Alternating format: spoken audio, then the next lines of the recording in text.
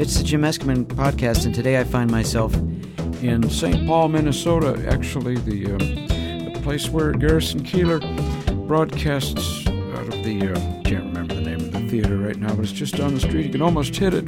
If you threw a baked potato out the window here, the hotel, the Doubletree, you could hit the theater where Garrison Keillor does Prairie Home Companion. I've just been talking to a bunch of people in IT and government as I go around the country giving this keynote address about finding your voice and making a good impression. And boy, it's so interesting to talk to these people and to see that they all have very, very similar responses in some ways to some of these ideas that I'm putting out about presentation and expression and so forth. For example, I'm yet to find an audience that doesn't mostly dislike the sound of their own voice. Although today, when I asked who loves your own voice, a couple of people raised their hands, maybe three, which is a record.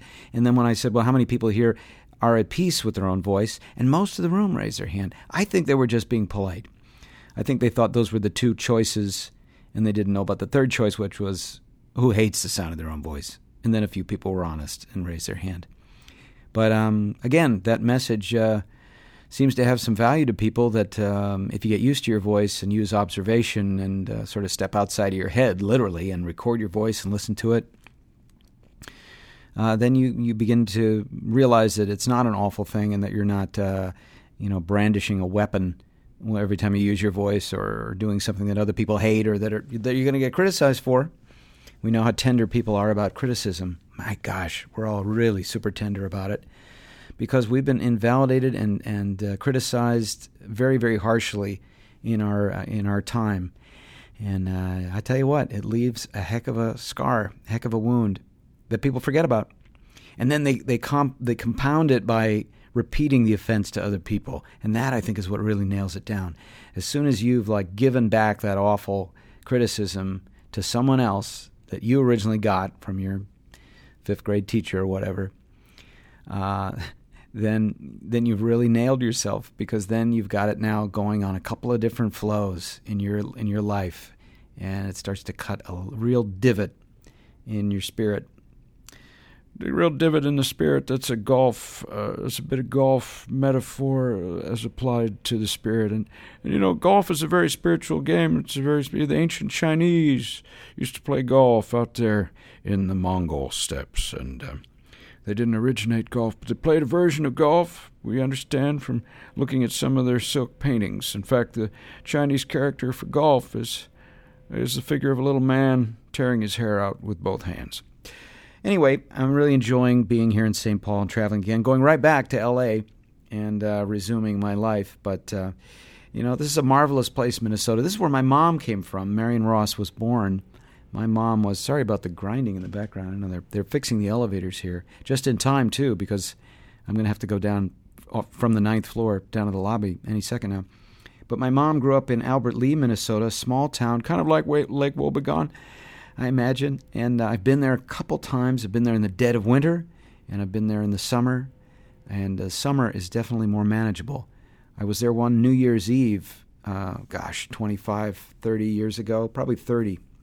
And it was the first time I had the recognition that, if you live here and you get locked out of your house at this time of year, you could die. That would be it. Get locked out of your house. Luckily, people are nice. They're neighbors. They let you in. They build you fire. Say, hey, would you like some cocoa? You want to listen to a story? So you wouldn't have to just necessarily freeze and snap in half. But so Mom grew up out here in Albert Lea, Minnesota. And, they got a lot of lakes, and she spent a lot of time in the summer as a lifeguard and just as a swimming kid. And I think swimming was a really big part of her life. When I was growing up, I remember today that we used to walk up the street to the neighbor's house to go to the pool in the summertime in the valley when it was 100 degrees and super smoggy. And we didn't have a pool ourselves ever until long, long after Happy Days was a hit. And I'd moved out of the house, frankly. And so we would go up the street, and the road would be hot. I can remember the feel of gravel on our bare feet. I didn't wear flip-flops. We just it was only a couple of houses up the street to the Adams' house. And we'd go and swim in their pool, which was always nice and cool. Kidney-shaped pool, I think, maybe pancreas. I don't know. I'm not too good on my internal organs. But Mom would come sometimes to take a dip. We would mostly dominate the pool and play Marco Polo and other games, but Mom would sometimes come and take a dip, and she would leap into the pool and swim a few laps, really just a few laps to cool down, and then give the pool over to the little ones. And she would immediately go into a massive, very professional breaststroke and, traverse the entire pool in about one stroke. And then back and forth, maybe a couple times, until, and then she'd get out of the pool and there would be a wake. There would be a chop on the pool at that point that you had to wait a certain amount of time for it to die down so that it was safe to go in the water again if you were a little kid, because she would churn that water and then blithely get out, towel herself off, and go about her business.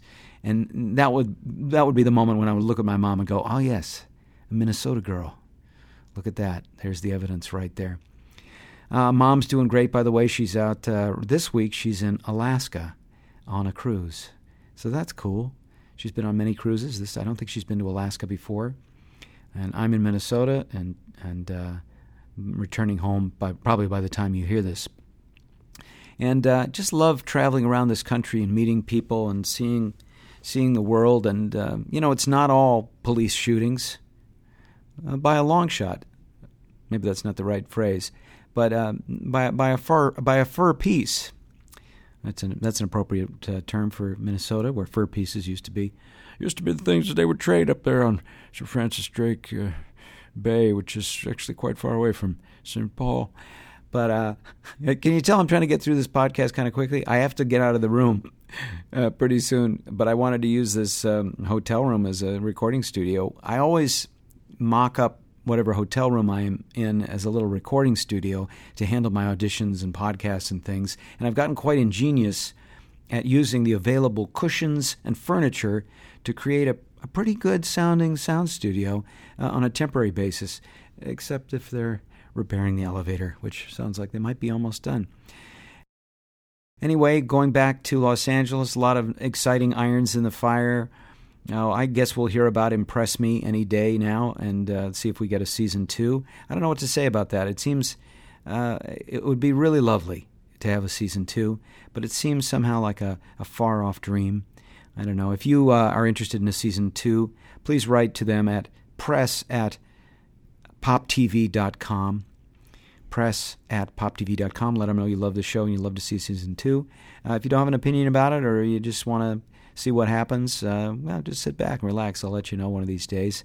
I know Ben Shelton, Ross Marquand, and the rest would love to perform for you, so we'll try to do some more.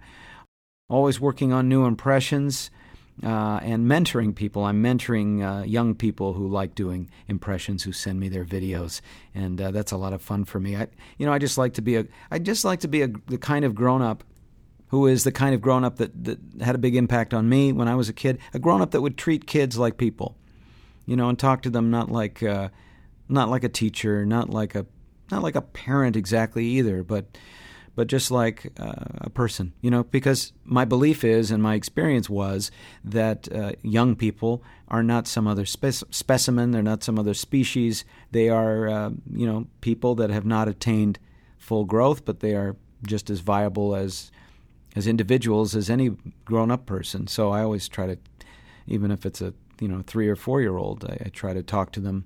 I try not to talk down to them, because I remember I had my godmother, whose name was Virginia Murphy. She was a marvelous influence on me, in that she would treat me like a person, and from the earliest age. And she would also, when I went over to her house, when my parents would go over to visit her and her husband Bill, and where I think quite a bit of drinking was done, mainly, which I didn't really understand until years later. But when we would go over there, she would always provide me and my sister with things to draw and things to do, while the grown-ups went off and had their Rob Roys or whatever. And I would draw up a storm. And then when I would show, she would say, "Well, show me what you've drawn." And then she would treat me like a person and say, "Oh, this is marvelous. This is terrific. Look at that. Look what you've done. That's great." She had also on her wall something that captivated me, which was only to grow in significance, which was a piece of artwork that I can see in my mind's eye forevermore, which was done by the famous cartoonist George Harriman. the creator of Crazy Cat, maybe a long-forgotten cartoon panel. Actually, it was a cartoon strip that was in the newspapers. Real aficionados of cartooning will know George Harriman, will know Crazy Cat. It was very, very popular, very unusual, very groundbreaking kind of strip that really kind of, you wouldn't have Bill Watterson and Calvin and Hobbes, I don't think, so swiftly if it wasn't for George Harriman breaking some of that ground. But they had an original drawing, color drawing by George Harriman of Virginia's husband, Bill Murphy. I don't know how he knew him, but they must have known each other back in the old days. And Harriman had drawn a picture of Bill, who, to my recollection, was a sound editor, but he must have done some writing too, because Bill is depicted with an enormous Adam's apple in this drawing, sitting at a desk. He's sitting on something that's not a chair. He's sitting on it's like a wastepaper basket or something, and he's typing, and the paper is coming out of the typewriter and going in an endless cascade down into another trash can. And there's so much movement and esprit and wonderful, quick, sketchy life to this drawing that I never forgot it. And it was up there framed in their house. And later on I found out who George Harriman was and studied Crazy Cat, and I was really, really super impressed. And years later, after Bill died, his daughter Robin sent me a color Xerox of that picture. I want to call it a painting because it had paint on it, and it had the wonderful India ink that was so liberally used by Harriman. And, it's a very influential drawing. It was one of those drawings that I tried to emulate for the rest of my life. I think, still at times when I'm drawing, I try to capture some of the life and esprit and playfulness and, calligraphic kind of expression of that drawing. So there you go. There's some memories of Virginia Murphy and what I try to do as a grown-up. So, as I'm saying, I'm mentoring people because I'd like to create that kind of effect on young people. I'd like to have people remember me and my advice and my friendship with them, really, and perhaps inspire them to take up whatever they want to do in the field of the arts and really kind of roll with their unique ideas, because that unique viewpoint, as I'm talking about to these IT people, their unique view of the world, they're just as unique as an artist, is useful in their field. And in the arts, of course, it's a delight for all of us. So if you know any young people that are interested in doing impressions or studying acting, my first recommendation is to come to L.A. and go to the Acting Center, which is my wife's school, the Acting Center, which is now located in a very nice place in Sherman Oaks. And the Acting Center website is www.theactingcenterla.com. And my other advice is on the short term, is to watch my how-to videos on how to do impressions, and that's on my YouTube channel. Just look up Jim Meskimen, look for my YouTube channel, and look for the how-to list. And I've got about, a dozen or so, maybe 15 little lessons, things that I have gleaned, and I'm going to continue to do that. Well, it sounds like they're trying to break into maybe do a little housekeeping on this room, and they'll have to take down my little studio that I've built here. Maybe I'll take it down for them. And moving along to the next one, the next city that I'll be doing my Digital Government Summit keynote address in for eRepublic is Los Angeles, the city of Los Angeles. So I will be able to sleep in, not go to the airport, but in September I'm going to Albany and going to a lot of other cities. So it's going to be jam-packed in September, and I will let you know. Anyway, so again, write in press@poptv.com to let them know about Season 2 if you're interested in a Season 2. That elevator's going to be really humming pretty soon. They're going to have the free fall button that you can hit the ground running here in St. Paul. So that's press@poptv.com if you're interested in Season 2. And I will... Thanks to Jeff Levin for the music that hopefully will drown out some of this grinding. And I will talk to you soon. All right. Stay cool. If you're in LA, pray for rain.